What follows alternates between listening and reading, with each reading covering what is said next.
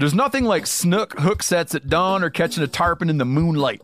Find your next fishing trip made easy on fishingbooker.com and experience the magic of the Sunshine State or any other destination on your fishing bucket list. Book a blue water adventure in search of sailfish or go snapper fishing with the kids. With over 6,000 captains and trips to choose from, planning your next one just got a whole lot easier. Download the Fishing Booker app on the Google Play or App Store, or visit them online at fishingbooker.com to book your trip today.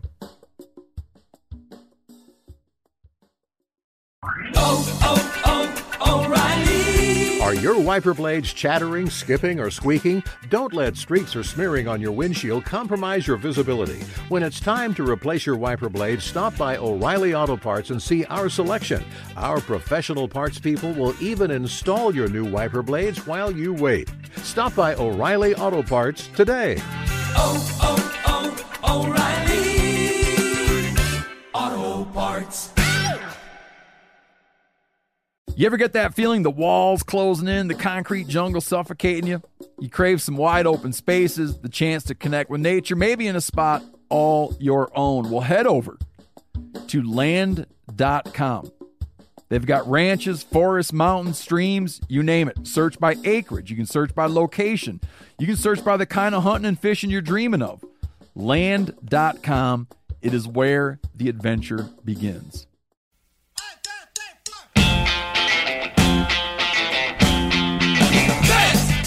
Number 1, on the dam. Number 2, all four corners of the dam, upper and lower. I'm seeing a dam theme here. This is Bob the Garbage Man Bratananananewski, and one time I dressed up as an Atlantic City police officer. He goes, "Hey, do you want your fish clean?" And me being 4, I'm like, yeah, I would like a shiny, clean fish. Oh, sweetheart, the great pumpkin has fins. Good morning, degenerate anglers, and welcome to Bent, the fishing podcast that still dresses up like Roland Martin every Halloween, even though it just spends its entire night explaining that it isn't supposed to be Ric Flair during a golf outing. I'm Joe Cermelli, and guess who's riding shotgun for this entire cut-rate haunted hayride? Hayden Samick, that's who. Yo, how are you, Joe? I am great, man. Yeah, buddy. Hayden is rolling along for this whole loosely Halloween-themed show we're doing since Halloween is this Sunday, which begs the question, because we've done Halloween show. We did a Halloween show last year, so everybody knows I'm a fan of Halloween. But I don't know. Are you a fan of Halloween? Does this holiday excite you? You know, I get a little excited, but it gets different as you get older. Like, you know what I mean? Like, at first, it's this real, like, wholesome excitement because you're a kid excited about running around with your friends and getting free candy. Then the pendulum swings to the other side around college when you get excited about, like, completely unwholesome things relating to Halloween.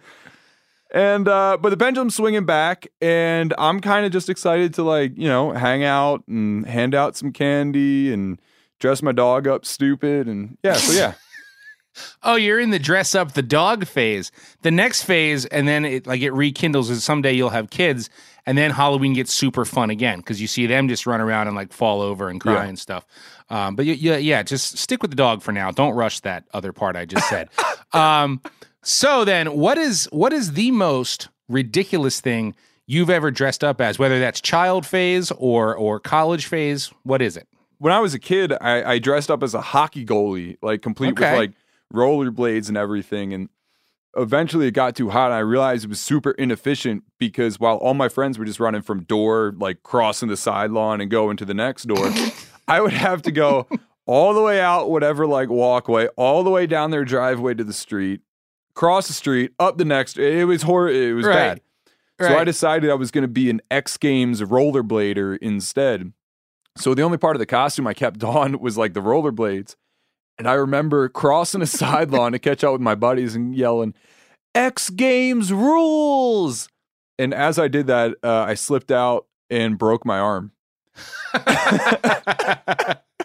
So basically, you were just kid in rollerblades was the costume by the end. Yeah. You know, it's funny though, man, because I used to play a lot of roller hockey, and that was always the deal. Like, I played goal, I loved goal, and I'm like, I'm gonna do goal on skates, and then like one fake period on the street, and I'm like, I'm gonna take off the skates. You know what I'm saying?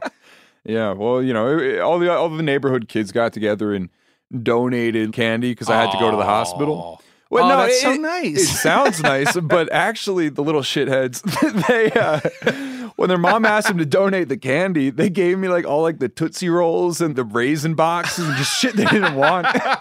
You got the Raisinets and the Necco wafers, man. Yeah, well, thanks, that's how you Tyler. do when you're a kid. I wish I had. I wish I had a story that good. I don't. I'm actually pretty lame. Would you believe I have not put on a Halloween costume since high school? And it's mostly because I have no friends, and the few I do have don't have Halloween parties. If they do, they don't invite me. But the last time I got dressed up was my senior year of high school. I know, man. It's brutal. It's brutal. Enjoy your youth. This was at a Catholic high school, mind you, and only the seniors were allowed to come in costume. So I just basically wore jeans and a T-shirt, similar to your X Games outfit. But I did my face up with one of those zombie kits, and I got to say, I was pretty good at those. You know, the ones with the blood and the scar putty and all that shit. They're like, you know, $50 at the Halloween store.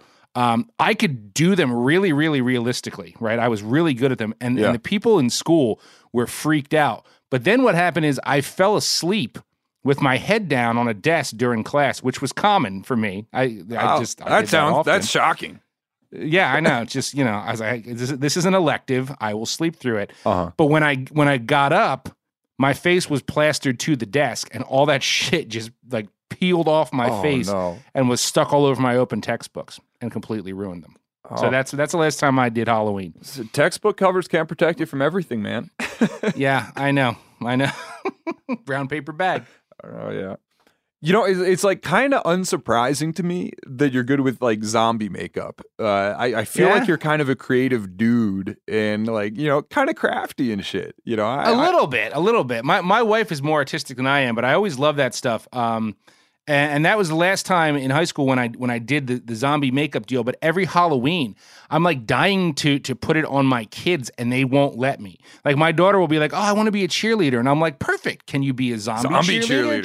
She's like, "No, Daddy, no." She refuses. Anyway, to get us in the Halloween spirit, here's what I did. Right, since we're talking costumes, I did a thing. Yeah. I called up a bunch of past guests to find out the most embarrassing or crazy or ridiculous costume they ever wore. And we'll be peppering them throughout the show. And we'll start with my bud Brian Wise, stream retire extraordinaire of Fly Fishing the Ozarks fame.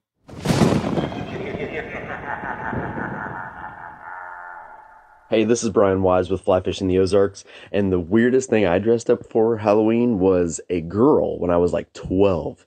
Went to an old folks home, and all the people there thought I was the mom. This is going to sound weird, right?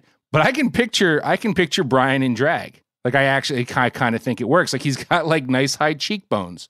You know what I'm saying? Like he could really pull it off. That does sound weird. I have no idea what Brian looks like other than other than nice cheekbones, I guess. But I will take your word for it. You don't watch Brian Wise's streamer videos, dude? They're like world famous, set to dubstep. Where you been, man? Sorry, Brian. All right, we're going to have to get you up to speed on that. All right, so what else are we diving into today? The Land of Zombie Salmon. That's fitting for Halloween. That plays well. Although I think the Land of Zombie Great Lakes Salmon will soon be turning into the Land of Great Lakes Steelhead. And if you play that game, I highly recommend the Fate Steel line of rods from our sponsors, 13 Fishing. I've used mine for shad because a long, light rod comes in handy there. But I'm really hoping to get them on some steel this winter. And by the way, now that you're in the bent fold here, Hayden, I think you're entitled to some 13 wares. What takes your fancy? Because I'm sure I can make it happen. Ooh, that's exciting. I have a confession to make. And this is going to be truly jarring to more than a couple of our listeners, I guess. But would you believe that I do not currently own a single piece of conventional gear? Ah, that's a big strike against you. But I know you conventionally fished. So are you just saying you didn't bother to bring any of the Zebcos out to Montana? Like you just have none on hand? Yeah, that's pretty much what happened. Basically, I came out here last year after in November. I came out here in a Subaru Impreza. So I had just everything I owned in this little hatchback. Yeah, there isn't a ton of bass fishing out here. Yeah. And walleye are kind of beyond me, although I've been... I get it. I get it. I just haven't had a chance to... I haven't had any money to get a bunch of fishing gear yet. I had to buy lame things like pots and pans and a bed frame. You don't have an IKEA out there either, do you? No. In fact, I tried ordering... Tried ordering stuff from IKEA. It was we'll get it to you in 4 months. I was like, well, that's not super helpful. But right. You know what I really could use though? What's that? I would love some hard water gear. I'm planning to hit the ice super hard this winter because, everything tastes better when you pull it through the ice, man. Agreed. Everything's a fish out firmer. of cold water always tastes better for sure. Yeah. So if I were to get something from 13 Fishing, man, I would love some hard water gear. Sounds good. Ice fishing gear. We'll get you some Black Betties. Excellent choice there. I will work on that. But until then, let's go shopping elsewhere, okay? Because we've got a sale bin today that you listeners have been begging for. And it's a little mysterious. It's a little spooky. And you just don't know if it's safe to consume or if it's riddled with push pins and razor blades. Well, why did you put the head in the paper? You don't know what I'm getting at. Well, you didn't have to be so hurtful with me, so angry. Today, we've got what I've at least decided is the perfect Halloween sale bin item because it's very trick or treat, right? Could be good, could be shit. Don't know. But thanks to several listeners that sent this one along, there are too many of you to name, but at least 10 of you fired this one off, and I thank you for it. But very quickly, before I dive into this particular item, since this is Hayden's first sale bin, I always like to know where everyone stands on the online buying of other people's wares. Are you an online classified shopper? Do you look for things on Facebook and Craigslist and such? Shit, yeah. Your boy's been known to be a little bit thrifty like that.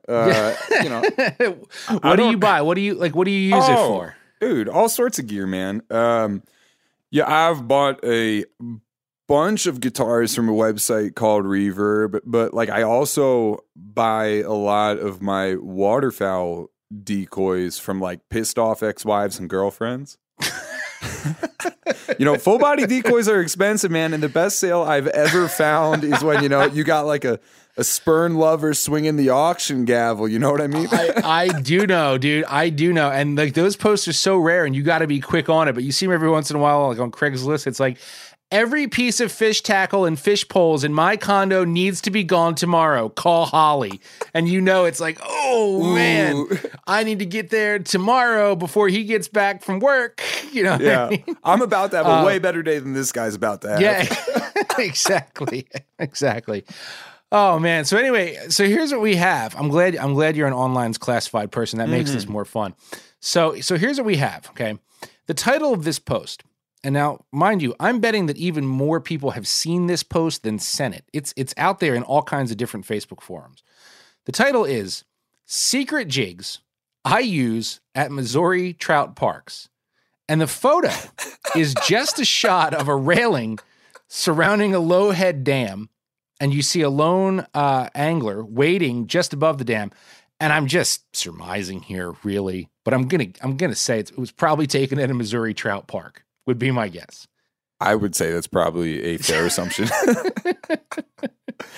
Trout parks, I feel, are a very interesting cultural phenomenon. And totally. And I think that what's interesting about them is there are some folks that are very dedicated to visiting. Yeah, that's just what they do. Yeah. Yep. And honestly, I'm sure it breeds a certain level of skill just because of the ability to rapidly A/B test a bunch of different stuff over fish that are seeing it. Well, dude, and there's some truth to that. It's like on one hand, you step back and you're like, trout park, that's lame. I would never do that. But if you're into that, these places tend to have their ringers. Like, that's old Bill over there. He gets them every time. You know what I mean? Like, it's like a jockeying for position at some of these trout parks. I would bet. Yeah, my experience at trout parks overall is very limited, but I will tell you a quick story about one. And this is a story I told at my grandfather's funeral. I'm coming in with him today, man. I'm ready. So when I was a kid, one of my first trout fishing excursions was at one of these trout parks. And this one in particular was like a kind of catch and keep, pay to play, right? Right. I'm about 4 years old or something, and I managed to catch a fish. And, my dad puts him in the 10-gallon bucket and kind of, I'm now no longer interested in fishing. I'm interested in watching this one particular fish kind of swim around. So a couple hours go by and we're leaving the trout park and we pass the, the shed with the teenager and the fillet knife. And the guy kind of looks at me as I'm leaving and he goes, "Hey, do you want your fish cleaned?" And me being 4, I'm like, yeah, I would like a shiny, clean fish. Oh, no. Oh, poor little you. Dude reaches into the bucket, slaps on the cutting board, and I'm thinking, that's a weird way to clean a fish. I feel like that's probably not super good for it. And he just eviscerates this fish in front of me, and I cried all the way home. And you've never been back to a trout park since? Oh, man, that's so sad, but so funny. Philip! Anyway, story time over. So these secret jigs, right? These secret jigs, they'll cost you $10, and for $10 you get 10. So $1 a jig, which isn't terrible, right? That's a lot cheaper than dry flies. A lot cheaper than dry flies. $3.50 most places nowadays, which is for like one blue wing olive costs you $3.50, right? Not even tied good. Yeah, exactly. But anyhow, man, I would say that these $1 jigs are not only a good price, but a steal for what they are. And what they are is lightning in a bottle, man. I'm going to read the listeners the description of the jigs in question. So 10 for 10, my secret jig that I catch 30 to 50 trout a day. No picture to keep it secret. I guarantee you will catch your limit daily. I have used this jig for 48 years. We'll also throw in a detailed diagram of how to use it. Phone number hidden. 48 years is kind of odd. Why not just say 50 or 45? Like, that's very specific. Hey, you want to know that he's an honest dude, and these jigs will really catch 30, so he can't be exaggerating. Right. But so I got to say, right, in a way, it's kind of genius marketing. It's like the grown-up version of the surprise eggs all the little kids are into, right? And much cheaper, I might add, because I know from experience. It's like, you give me $10 and trust me, this is going to be good. Like, you're going to like this. There are a lot of secret recipes that people go to great lengths to keep that way. Dude, 100%. But this is like a wink and a nod you've put out on the entire internet. I'm surprised they didn't put it on the dark web. Right. So he's trying to keep it secret, and then he assumes the buyer will keep it secret. But at some point, some asshole is going to spill the beans, and that asshole is me, because I have purchased these. Oh, you didn't! I did. I'm holding the package here, and I have not opened it, and it's been killing me for over a week. I have been saving this for this moment on this sale bin right here. This is going to be the first ever unboxing on this podcast. I got to say, I just did this through Facebook, and not to be rude, but like, you're not giving your credit card to like a business. You're dealing with some rando dude that fishes Missouri trout parks. So I'm still convinced somehow this will result in like my bank account being drained or my identity stolen. I got to introduce you to PayPal, man. Well, yeah, I use PayPal, okay? Smart guy, but still, I'm like from Jersey. I don't trust nobody, you know what I mean? Oh, apparently you do. Yeah, well, yeah, but it's all worth it to amuse the Ben audience. I'm doing this because I want you all to catch more fish, God damn it. Like, I want you to have all the advantages. On the other hand, I want you to know if you're getting scammed. I believe it's worth $10 of my hard-earned money to let you know this. I'm not even going to expense this, dude. I'm not even going to make Meat Eater pay for what very well could be a mistake. This is a lot of pressure on you too, because this could be a cloud of anthrax. Like, you're watching me on the computer right now. Like, I can open this and inhale something. That, I'm very happy I'm watching you on the computer. You're safe out there in Montana. Yeah. It could be a mail bomb, although it's very light. It would be the most sophisticated mail bomb ever. But I'm actually, listen, this is my scissors. I have sat on this for a week, and this is it. Phil, you need to put a drum roll over this.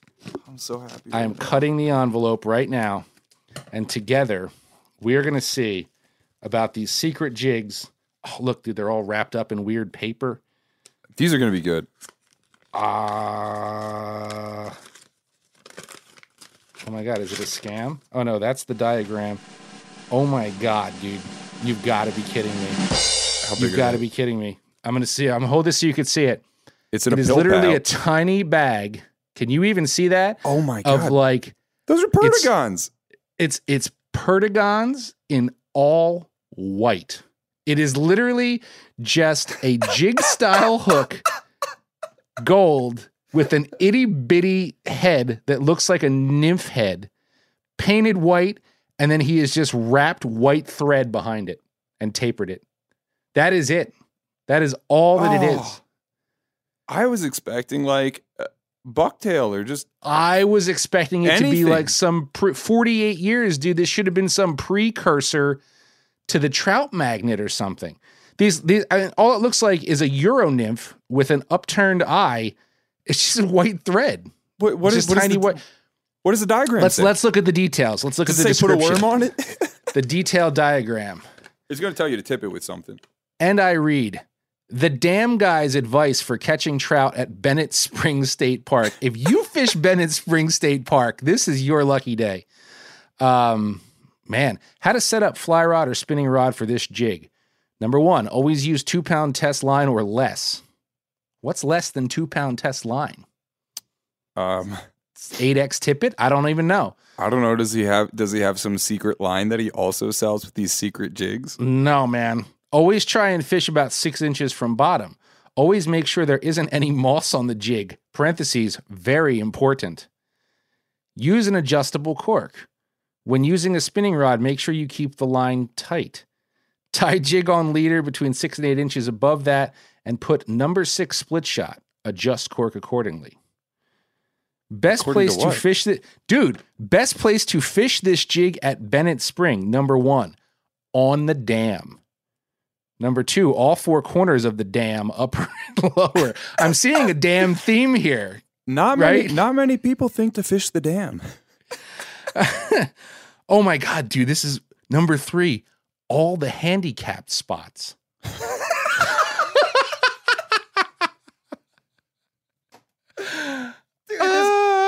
guy isn't selling jigs, he's selling waypoints. Number 4, feeder stream outlet. Number 5, feeder stream from hatchery outlet to stream. This is ridiculous.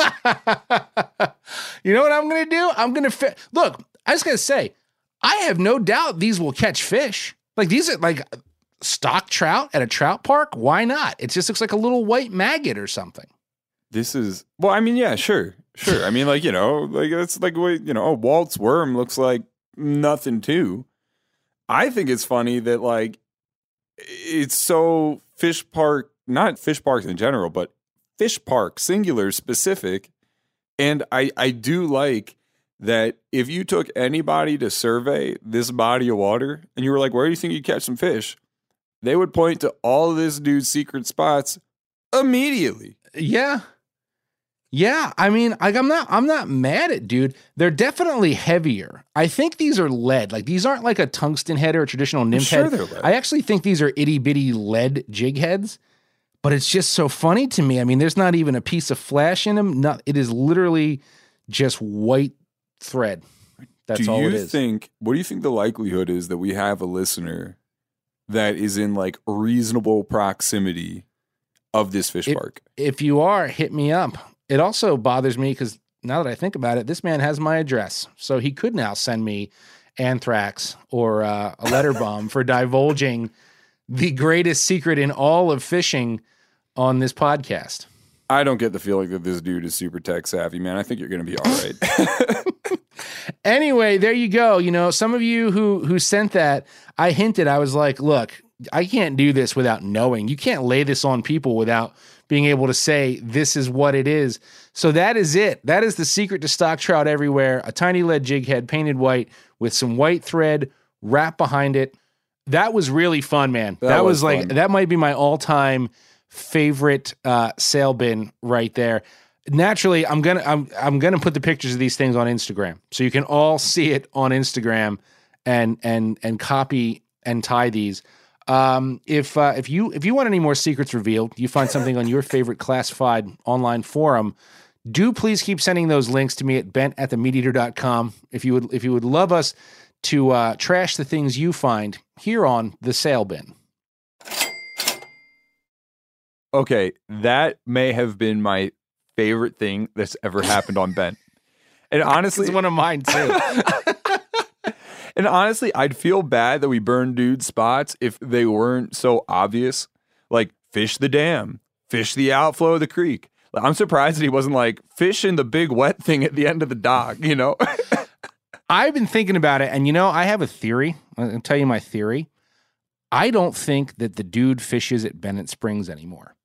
Because if he did, why would you do this? Why would you be so willing to give up all the goods on a very particular location if you are then just creating competition for yourself? Have you considered maybe that you're the only dude who's bought his mystery jigs? I know people are interested. I may be the only dummy that actually sent the man $10. Well, you are absolutely right.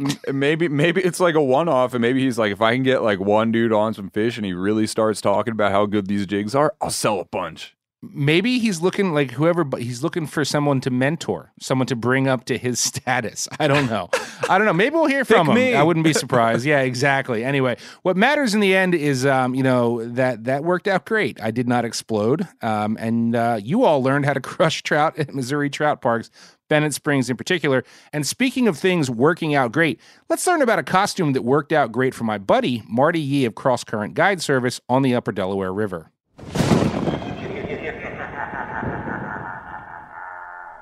Hey, it's Marty from Cross Current Guide Service. The weirdest costume I ever wore was probably a full-body shark costume, but that's not the funny part. The funny part is it was actually the cleanest article of clothing I had, so I actually ended up wearing the shark costume for about 4 or 5 days after Halloween. Worked out great. Party Marty. If this is the same Marty I'm thinking of, he was good friends with a late friend of mine, Jackie, that I knew from Salmon River Outfitters. And then also her ex-boyfriend, I guess, guides on the UD a little bit. My pal all right. Chris, I'm certainly it's the same Marty. I mean, Marty is Asian. He's the only Asian fishing guide I know on the Upper Delaware River. Does that ring a bell? Yep, that rings a bell. There it is. That's our Marty. Yeah, dude gets a mean croc tan. I follow him on Instagram.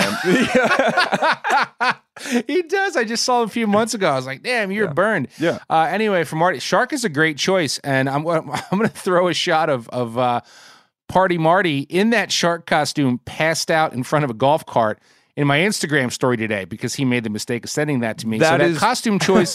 That is probably Party Marty. That's Party Marty.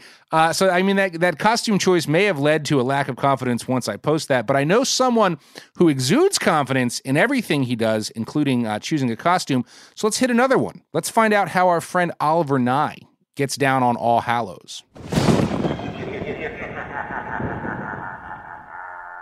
Hey, this is Oliver Nye from Big Bass Streams, and my go-to Halloween costume is Tiger Woods, year in and year out, because it works better than a Defiant 210 swim bait. Now that, to me, if you know what Oliver looks like, that is so perfect. Oliver is the perfect Tiger Woods, and I seem to get the impression Anytime he has to dress up, that's just the go-to. And I say, hell, dude, if it ain't broke, don't fix it. I love it. Yeah, I mean, I don't know too much about golf. I shot some geese on a golf course one time when I was a kid and got the cops called. But that's about like the limit of my golf course experience. I do know about Tiger Woods though, and him. I would hope so. And him and I have something in common: a champion's mindset. And Joe, you better watch out because I'm bringing that champion mindset into this week's installment of Fish News. Fish News. That escalated quickly. Big news right out of the gate here that I'm very excited to share, mostly so people stop asking me. That's just real talk right there. Mark your calendars because episode 1 of B-Side Fishing Season 2 drops next Friday.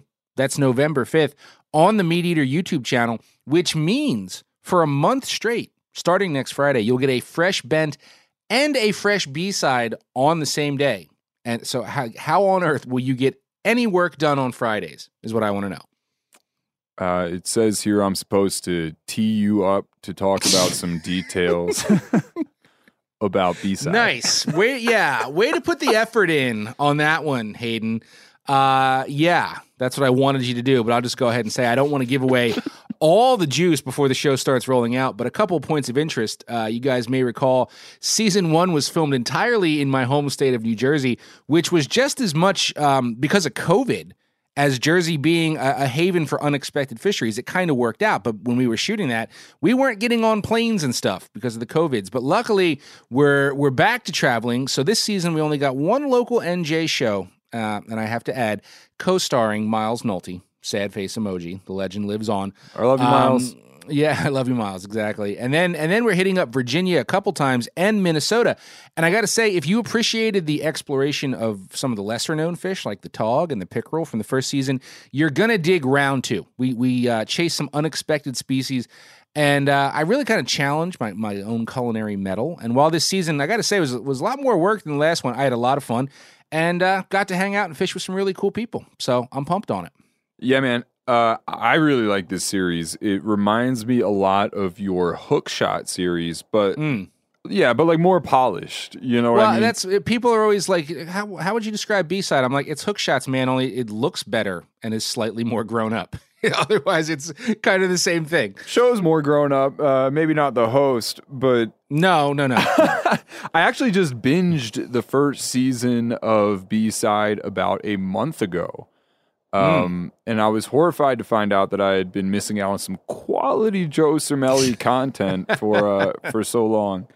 But yeah, I mean, my buddy Maggie pretty much did she do all the posts on this? Yes. Maggie is awesome. Okay. Yes. She did all the posts, all the graphics.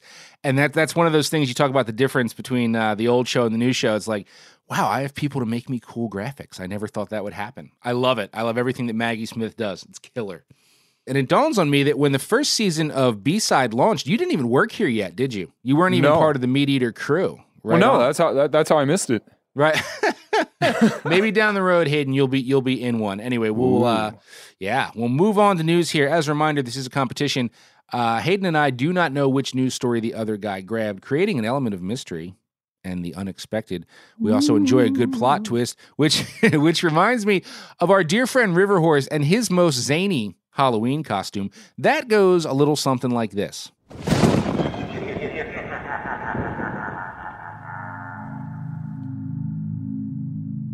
Hey now, this is Riverhorse from the deep south in Texas.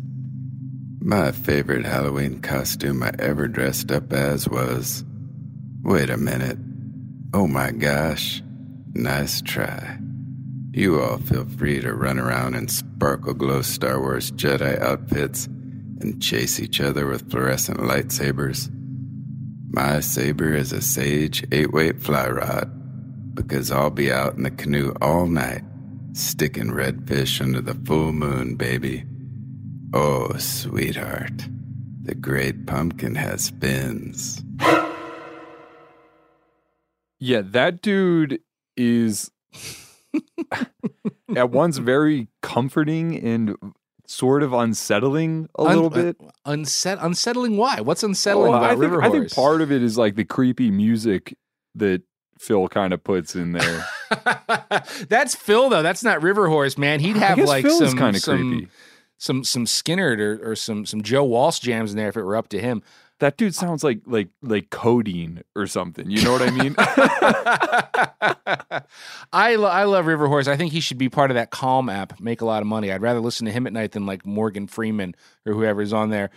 He does raise a good point though. He threw us a little curveball there, but we already said that Halloween gets a lot more fun again when you have little kids. At the same time, if you don't and don't care about giving out candy, man, Halloween night is a great night to like go surf fishing. Because the beach is practically empty because everybody's involved? Yeah, man. You know, whitetail hunting is also a little bit like that. Like there's like kind of like that magic that happens right around Halloween. Steelhead fishing too, you know, as long as we're on sort of legendary alternate Halloween activities, I guess. Yeah, Halloween and Thanksgiving are both great outdoors days, and I hardly get to do anything outdoorsy on either of them anymore. But anyway. Yeah. Anyhow, fish news. This is, as Joe said, a competition. And this week, we're offering up, Phil, our very best as normal, or Joe's very best. Semi-best, somewhat best. My sort of mediocre. We're going to see if I can break the slide this week. And Joe, I believe you're up first, man. Yes, I am up first this week. And yeah, let's see if you break the slide is right. Here's a fun one from where? The stars at night are big and bright. Deep in the heart of Texas. This comes from ksatnews.com, and it's the story of a potential record that's very unexpected, though satisfying to me because there's not an ounce of pretentiousness in it. Matter of fact, it was kind of like a goofy, jokey thing that happened, but I love the outcome. So here's what went down. On October 11th, Ben Christensen was floating down the Pedernales River in his little inflatable flycraft. Now, when I say this river is deep in the heart of Texas, I mean it is deep in the heart of Texas. It's pretty much smack dab in the center, and it's one of the many rivers that flows through Texas Hill Country, which I've always wanted to fish. I don't know if you're hip to the Texas Hill Country scene, but it's very cool. It seems super cool. Maybe we'll have to go check it out sometime. Yeah, maybe that'll be our B-side, you and me in Texas Hill Country. That seems kind of like an A-side. Yeah, I don't know. We'll find some dumb shit to do and turn it right around.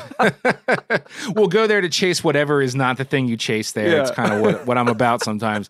Anyway, yeah. So the Pedernales is one of those. It's like aqua blue. The water is just aqua.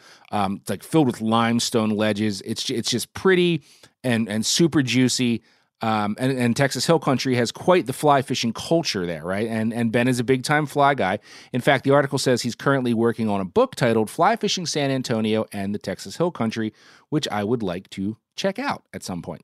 Yeah, me too. But before we even get into this story more, because I know what this story is now that you've said the name and provided the context. Okay. I just want to point out another Ben, our listener, Ben Roussel, IG handle Mountains to Marsh, sent this story to me because you apparently never read the news that he sends you.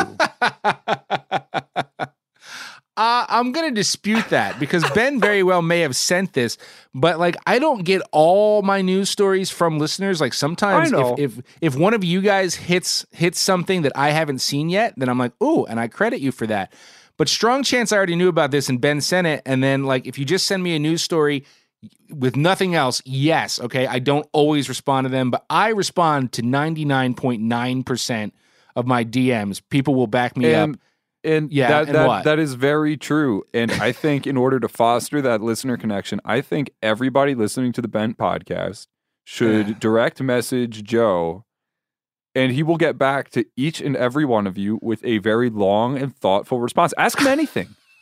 Ask him anything. Doesn't have to be about I fishing. welcome that, but if you're going to DM me, like, why don't you send me an awkward photo or a bar nomination or a voice memo?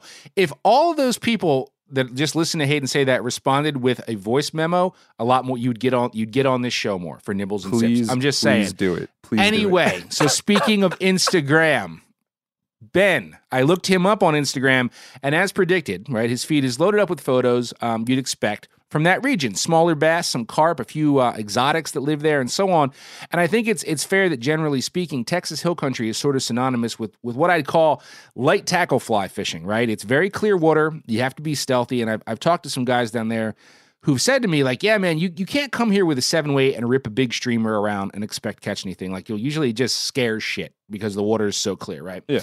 So that explains why on October 11th, Ben was wielding a 4-weight fly rod, which, in case you don't understand how fly rod weights work, trust me, that's light, right? I mean, that's lighter than your average trout rod. That's small, stream trout stuff. That's about what I use for small stream. Yeah. Yeah, like not quite stuff you can jump over, but not big rivers, small weight dry stuff. Fly. Anyway, dry fly. It's a dry fly rod, exactly. Yeah, and you hope that the fish aren't bigger than like 16 inches. Yet when Ben spied a giant ass blue cat swimming around in that clear water, did that 4-weight stop him from casting a damselfly at it? Hell no, it didn't.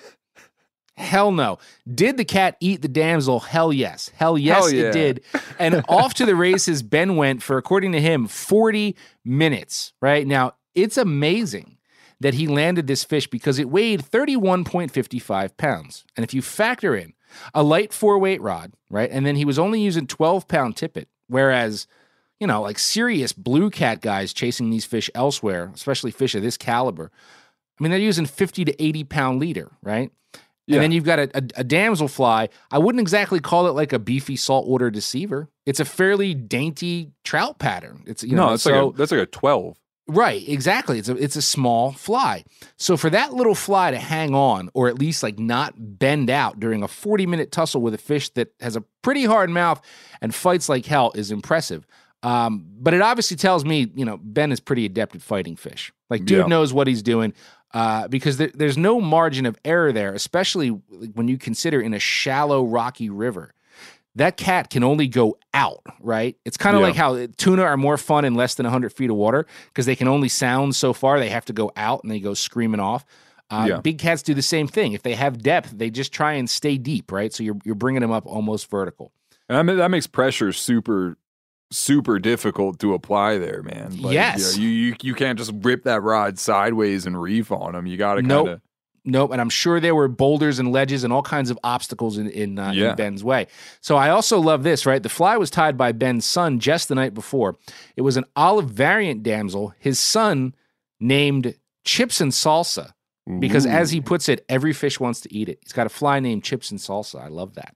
That is a great It's a great fly name. Very catchy. That needs to be in fly bins everywhere. It will Real sell. good. So Ben is a strict catch and release angler, but he ended up keeping this cat because he was worried the long fight exhausted it and it would die anyway. But having that official weight could potentially land him in the record books because according to the IGFA, the current blue cat record on 12-pound tippet only weighs 26.4 pounds. So that's a fairly significant difference there. A big difference. Yeah, and furthermore, Texas Parks and Wildlife says the catch is also pending the water body record for the Pedernales, right? And that's got to be all tackle. Yeah, right? I mean, I don't know I know what you're saying. I don't know that much about how water body records work, but I don't believe in most cases that they're broken down by tippet class or anything. I think that just means he caught the biggest blue cat known to have ever come out of the Pedernales, which is pretty damn cool.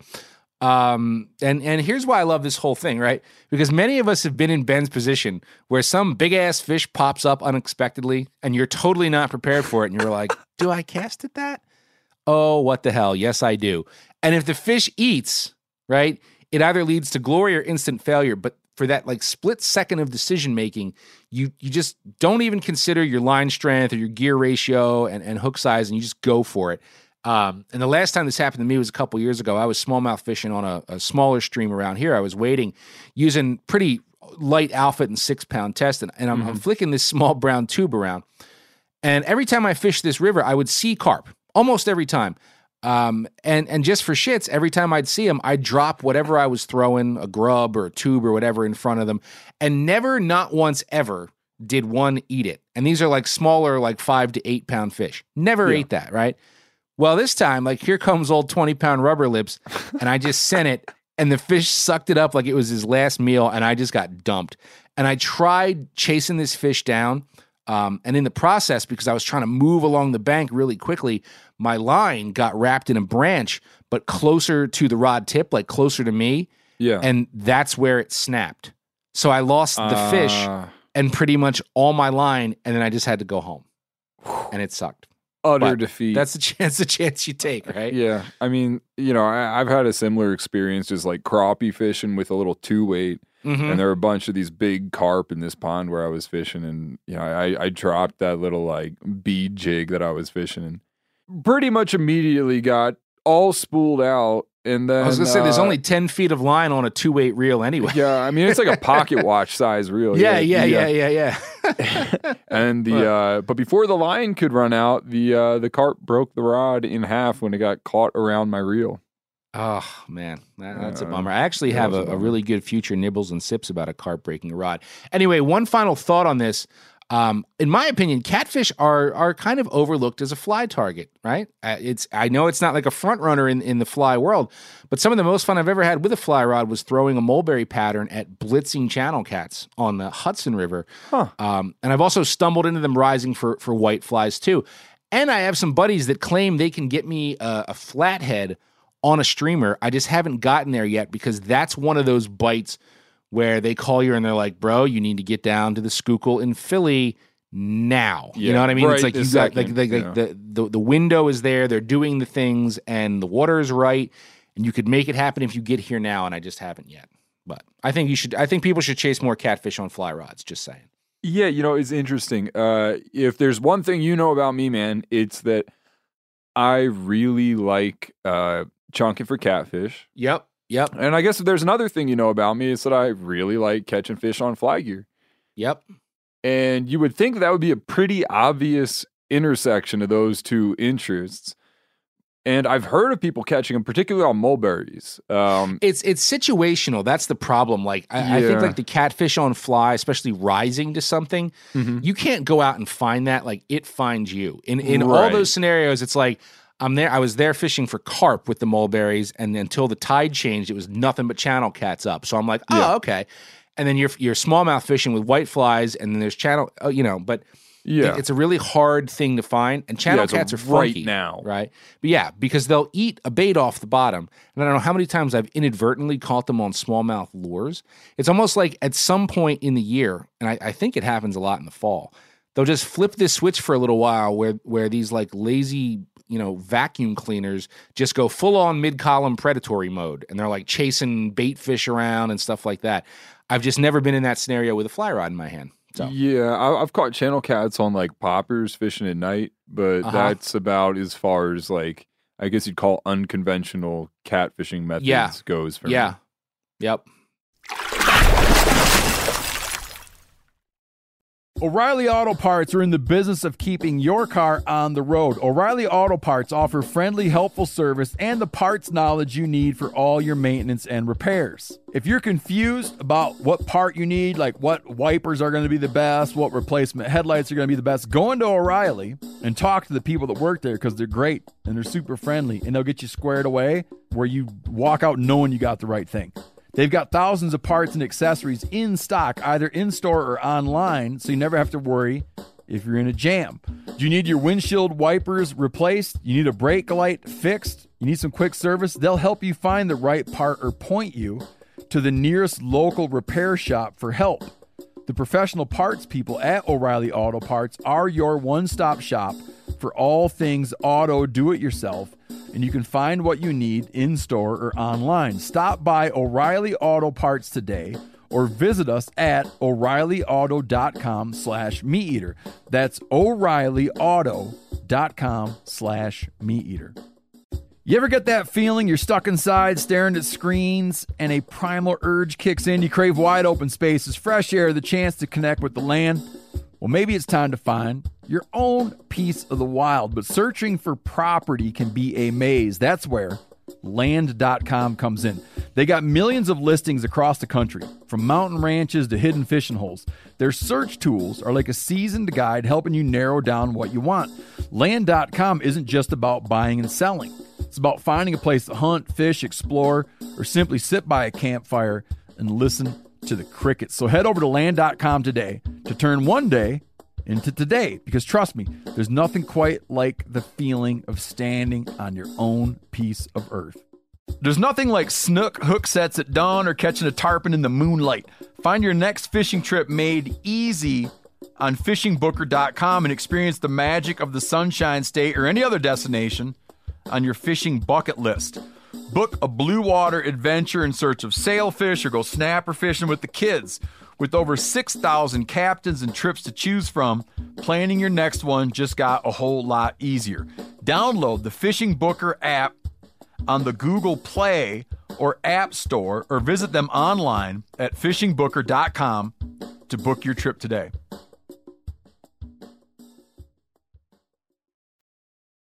Speaking of roping in giant fish, I got a heater, and if Phil doesn't like ancient fish in places where they're not supposed to be, like last week, maybe Phil will be more interested in saving the whales. Oh, yeah, dude. Totally. Can't you see Phil on one of those whale boats in the Antarctic ramming other ships while he's on the bow? No. Phil is one of the secret Meat Eater Greenpeace folks that you hear about. You've been outed. Yeah. So this story comes from ABC 10 in San Diego. San Diego angler Matt Capron was out with some buddies trying to catch some bluefin on the weekend. They were about 100 miles off the coast of Point Lima when they came across a humpback that got itself all f***ed up in a lobster pot. The whale had managed to get its tail wrapped around 6 or 7 times just above the fluke. So obviously, that whale's not going super far. Right. So what did Capron do? He grabbed a fillet knife and just went full send, jumping into the water and cutting away the rope, freeing the whale. Good. One of his buddies, it was badass. One of his buddies took a video of the entire thing, and it's some crazy footage. But my favorite part of that whole video is you can hear a guy in the back comment, "George is still fishing." George, you are a man after my own heart, and I appreciate your dedication despite the context in which you're fishing. Dude, I really want to try not to get off, but that just triggered a story in my brain very, very quickly. I'm not going to name names. I've never gotten my buddy to tell the story publicly. He knows who he is. He's listening. But I have a friend who was on a party boat way offshore, and a guy died of a heart attack. He just dropped dead. And it obviously shook the whole boat, right? Everybody was upset. But there was that one old crotchety grizzled dude who he paid his $120 to be out there tuna fishing. And as they're zipping the dude up into a sleeping bag, he's like, well, guess I'll keep the chum slick going. It's always that one. Anyway, that's what it made me think of. That's what George. That's George. That's what it makes me think of. Yeah, I've heard a story similar. It might have been on the Meat Eater podcast, but somebody was telling a story about how one of their buddies or a buddy of a buddy died in a duck blind, and they thought the best way to honor him would be to shoot a couple more ducks while they were still flying. Yeah, dude. If I ever die on a boat full of buddies, boys, keep fishing, okay? Yeah, there's nothing you're going to do for me. Anyway. Yeah. Anyhow, the whale wasn't a huge whale. But being at the ass end of a whale like that is pretty dangerous, particularly when you're treading water holding an 8-inch fillet knife. Yeah. From my understanding of it, with most whales, right, like orcas or something with teeth aside, the most dangerous part about them is the fluke, right? Their motor. You ever see that video of an orca punting a seal a mile into the air? Yes. That seal went 80 feet up in the air. Yes, dude, I have seen that video, and just personally, I mean, I've been up close and personal with a lot of whales here striper fishing because they come in and eat the bunker, and there's tons of videos out there kayakers almost getting crushed under flukes. When those things are just steamrolling through bait, you don't know where they're going to come up, and if that hits you, you're dead, right? I mean, you're dead. Well, it's like a tree falling on you, man. Like, yes. Game over. Exactly. Yeah, well, granted, the whale in the video of the seal was an orca, but it just kind of, goes to speak to that sort of power that these things have. Dude was in a pretty dangerous spot. But everything ends well. The guy doesn't get whale punted into another dimension. Willie goes free. The reporter asked him if he felt like the whale came back to say thank you. Guys, we have to anthropomorphize everything. Also, Free Willy, but not Days of Thunder. I don't like that. Well, I'm of a certain age. They came out the same year, I think, but that's irrelevant. Maybe, I don't know. The whale may have just been like disoriented after nearly drowning. Possibly. It's a possibility. Yeah. It could have just swum in a circle. Anyhow, the story is kind of cut and dry. The whale got tangled, dude freed it, the end. But it kind of got me wondering a little bit. A lobster pot 100 miles offshore seems like kind of a needle in the haystack, right? So my question is, was this a fluke? Phil, note that pun for judgment, please. Moving on. Bonus points. Turns out this kind of thing happens all the damn time. And not only does it like suck for the whales, but it also sucks for the commercial dudes getting their gear busted up or dealing with seasonal closures of like good fishing ground because there are whales in the area. Like both of those things suck. So researching that a little bit, I found out that this is such a problem. Folks are actively searching for ways to get around it or help the whales get around it. Right. My research led me to an article about some folks at the Woods Hole Institute developing ropeless lobster pots. And it just so happens my dear friend Molly Curran is an engineer at the Woods Hole Institute and works with those guys. Ace in the hole, contacts at Woods Hole. So I asked her for their emails and they never got back to me. So the article... Never mind. It's a 2 of clubs in your pocket. So snubbed. Love it. So I'm just going to talk about the article. Though. Good effort. Yeah, thanks. The article just kind of details these lobster pots, which are basically lobster pots with ropes that settle to the bottom with the trap. Then after an acoustic trigger or a timer goes off, the buoy floats up to the top, and in that way they can keep the ropes out of the water column and away from marine life. Interesting. Right. There was also this statistic in the article. According to studies by the New England Aquarium and the Center for Coastal Studies, 83% of North Atlantic right whales and about 50% of humpbacks between Cape Cod and Nova Scotia get f***ed up in a net or a rope at some point. It didn't present it exactly like that, but that's like the crux. No, I would imagine it didn't. I'm sure that wasn't a direct quote from the scientific journal, but I got what you're saying. Anyhow, I've thought of whales getting wrapped up in nets and stuff before, but it never really occurred to me that they get tangled up in lobster pots like quite as much as they do. So that makes the story interesting to me for 2 reasons. One, freeing a whale is probably like a very, very cool experience, and the footage is pretty amazing. And 2, it kind of brought to light a problem that I didn't really know existed, and let me sort of also flex a connection to the Woods Hole Institute. You didn't flex anything at the Woods Hole. You failed. They were like, "Nah, I don't have time for you. We're off researching things, dude." Phil, if I lose this episode of Fish News, blame Molly Curran. Oh man, dude, it's a cool story though, and I love what you did there with the lobster pots, because thinking about that, for one, it surprises me that many whales get tangled in those. At least I think it does, because I spend a lot of time mahi fishing on them, and you're talking about one rope. There's basically one rope going down. Now I guess if they tangled one and ran into a bunch of other ones, that's a different story.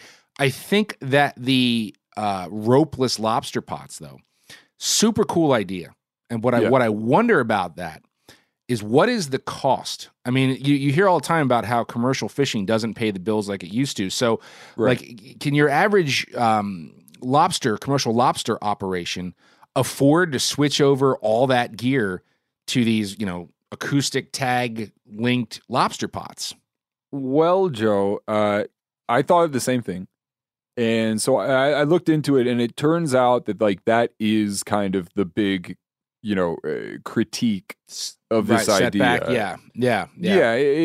I think they said something like with the current models like available, it would cost like $1,000 or something to equip each lobster pot. And also like there was something about setting like the connection involves this like nickel plated wire or something like that. That's like kind of like a tedious little process to do. But these alternate lobster pots that they're suggesting would be much cheaper and thus making them commercially viable. The other argument was that without, these whales kind of messing up all the gear and, dragging, for instance, like one gets stuck on one lobster pot, keeps swimming because it's a big whale. Sure. And, hooks up a bunch of others. I mean, like that's like $80 a lobster pot, right? Like that's like a significant amount of gear kind of. Yeah, it's a big totaled. hit. Sure. Yeah. Sure. So they kind of justified it that way. I'm not sure when that might come to fruition, but if it does, I mean, I would see it being a really, really good thing.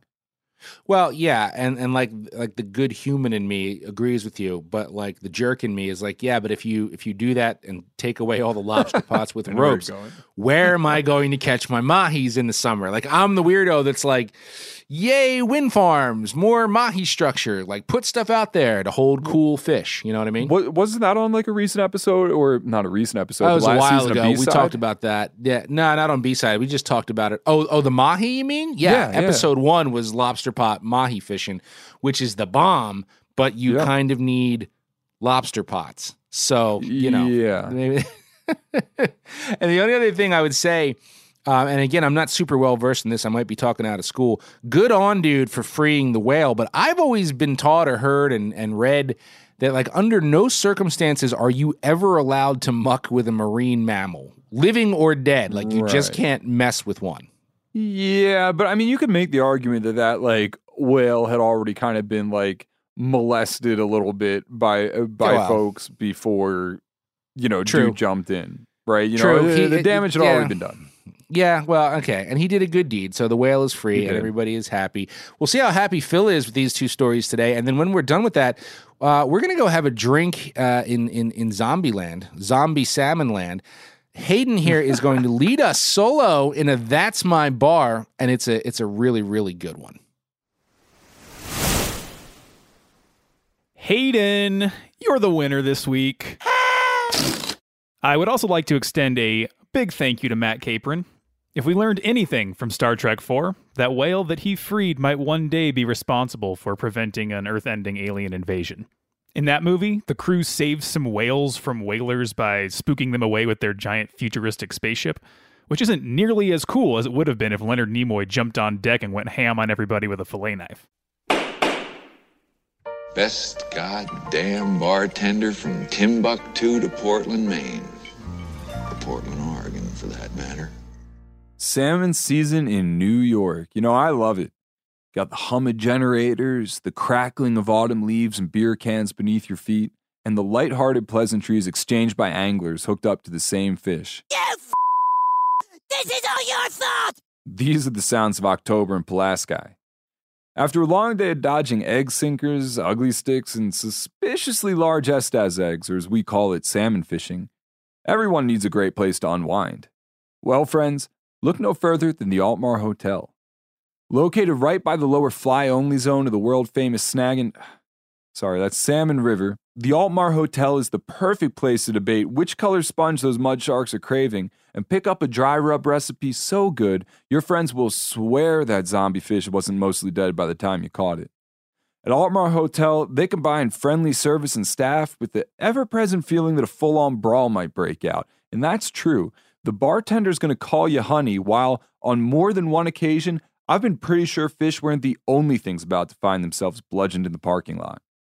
Anyhow, you sit down for a cold one at the bar and you might notice a sign that says, Lou, be nice or get out. Now, Lou's a friend of mine, and if you're lucky enough or unlucky enough to run into him, you should know that that sign is only half joking. He's grumpy as hell, and he's convinced you suck at fishing. If you're feeling brave, you can go ahead and buy him a shot at tequila, and he'll be glad to tell you exactly why that is, but be warned. He really isn't very nice, and he's normally kind of right. Jokes aside, I do actually love this bar. It's got pool tables, cold beer, that flickering neon vibe, and some surprisingly good live music. You know, what's not to love? From bikers riding Harleys to anglers fishing boutique Hardees, the Altmar Hotel has something for everyone, including a karaoke night, meatloaf Mondays, fish Fridays, and a Thursday wing night so reasonably priced you'd swear they were rotten if only they weren't so damn good. That said, pretty much everything on the menu is great, and I particularly like their chicken parm, which weighs more than the sore-covered ass snag coho your buddy dragged in today and could feed his whole family in a way less disgusting way. So if you're on the hunt for that greasy brown meal your soul craves after a long day on the water, or just want to snag a few beers while you try to convince yourself all those fish definitely got line wrapped and weren't just hooked in the south mouth to begin with, grab your buddies and head on over to the Altmar Hotel. Just remember, ditch your studded wading boots at the door, and don't you dare ask Lou if he validates parking. If you've got a dive with this much character or more shady characters, we want to hear about it. Send an email to ben@themeateater.com and rep your favorite fishing bar. Now, what do you think the odds are that Lou does costume parties? Do they have a Halloween party at the Altmar? What would Lou be? I would assume that they had a Halloween party at Altmar Hotel. I do not think that Lou does costume parties. However, if he should so happen to do a Halloween costume party, I want to say he'd go as a pirate. Like, he looks like an old pirate. He has kind of like long hair and like a beard and also, like peg leg. Well, he also seems like the guy at the bar who would be pirate, but just dress in his normal attire and just do the eye patch and the pirate hat. It's like, there you go, I'm dressed, all right? Yeah, it's just another day of drinking. Sorry, it's Halloween. Oh, man. Well, we may never know what Lou would be. But I did ask our resident Lou, our Lou of the striper scene, that being Bob, the garbage man, Bertana Nananuski. And I got to tell you, while I expected no reply about Halloween costumes from him, I got this.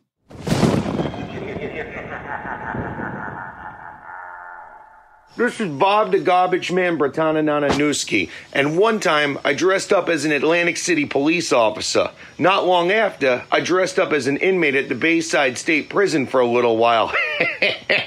But neither one of those costumes had anything to do with Halloween per se. Thank you, Bob. That is at once deeply concerning and totally unsurprising. Dude, I've said before, I don't really know. I don't have any idea what goes on in Bob's personal life. Like, usually we're just talking fish stuff. I don't want to know. I don't want to know anything about either of those costumes. What I do know for a fact is that he would hate this week's End of the Line segment because it deals with a striper bait that is not bunker. And I chose it to close out on our theme this week. So I was trying to come up with a Halloween-related bait or lore, and when I realized that this one allowed me to reference one of my favorite Kevin Bacon films, I knew I had arrived. Fishy, fishy, fishy, fishy! Well, that's not loud enough, Bert. Sandworms have wiggled their way into pop culture via the sci-fi horror genre 3 times. You had the Shai-Hulud, a massive sandworm that played a big role in 1984's Dune, which you probably never saw because it's 3 hours long, and in my opinion, it's just boring as shit. The best thing to come out of it was the band Shai-Hulud, which took its name from that monster Dune worm and is a pretty damn good hardcore metal band. After Dune, we didn't see a killer sandworm on the big screen again until 1988 in Tim Burton's Beetlejuice.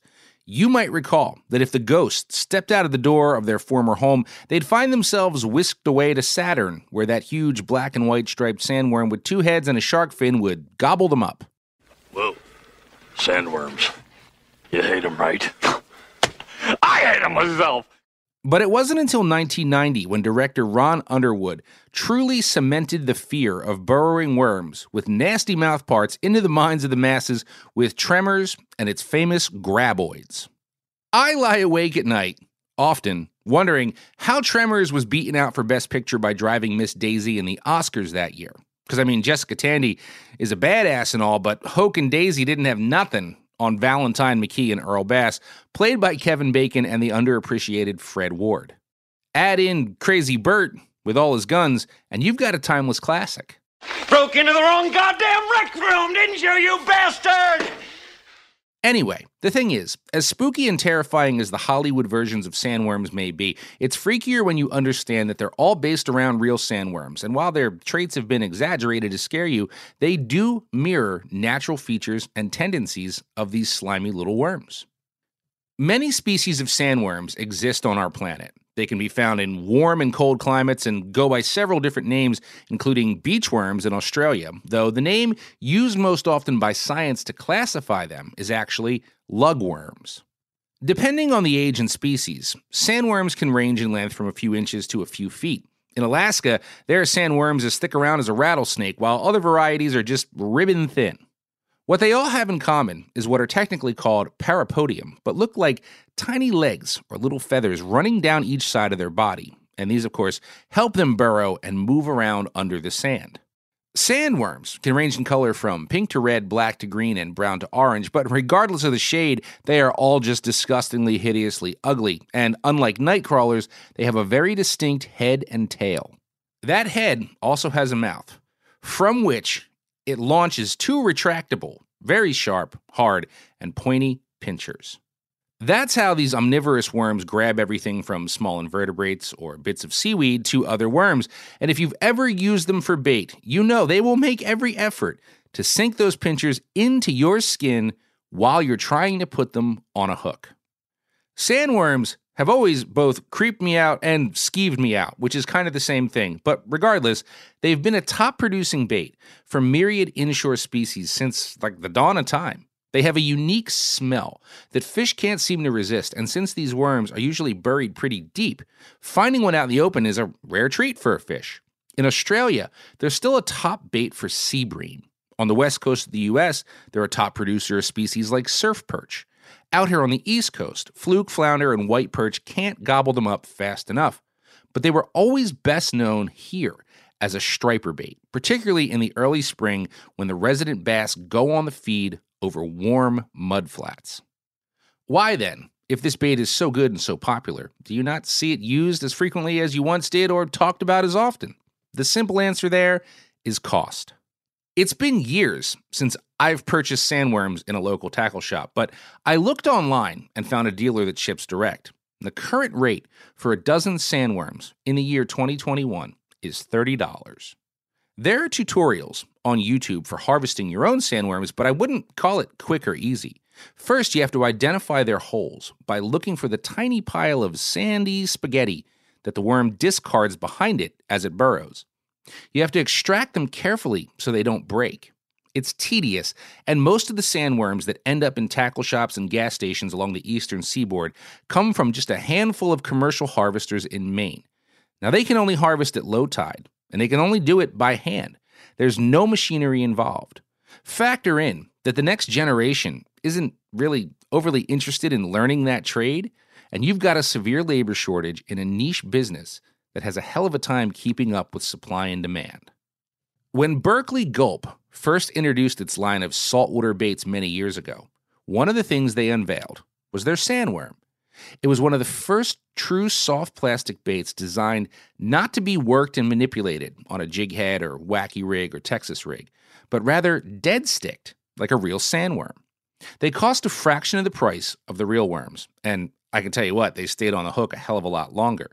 But all these years later, if you walk out on any of the beaches frequented by those looking for that first striper in March or maybe a pile of white perch in the colder months, rest assured, it's the guys that ponied up the $30 that have a few pricks in their fingers from those nasty graboids that are out fishing everyone else.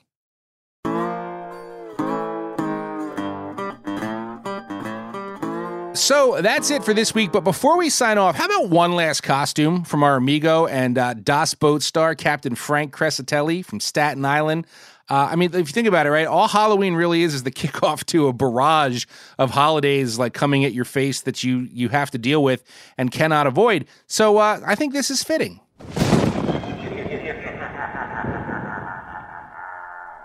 This is Captain Frank Crescitelli, and one of the crazy outfits I've worn on Halloween while fishing was a full Santa outfit. I usually break it out on Halloween, but then it makes a reappearance just around that magical time. Classic. Isn't it? Isn't it?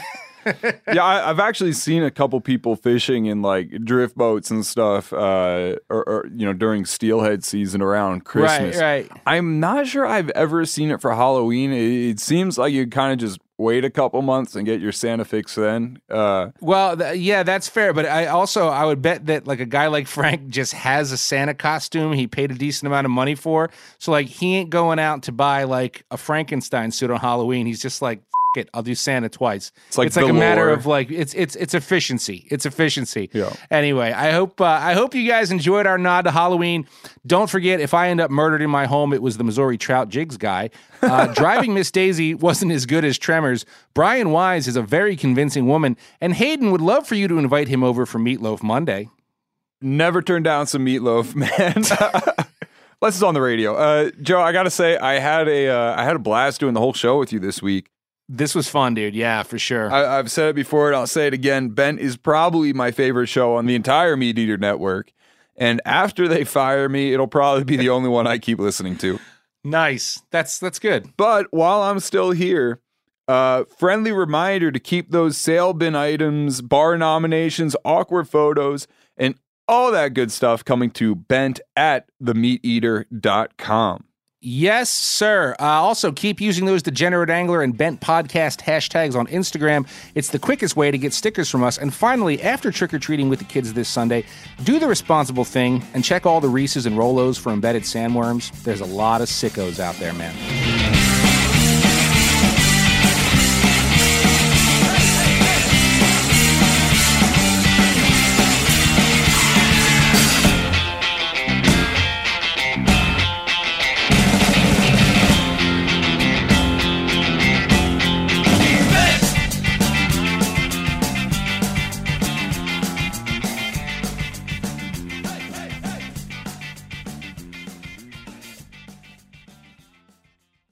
You ever get that feeling the walls closing in, the concrete jungle suffocating you? You crave some wide open spaces, the chance to connect with nature, maybe in a spot all your own. Well, head over to land.com. They've got ranches, forests, mountains, streams, you name it. Search by acreage. You can search by location. You can search by the kind of hunting and fishing you're dreaming of. Land.com. It is where the adventure begins.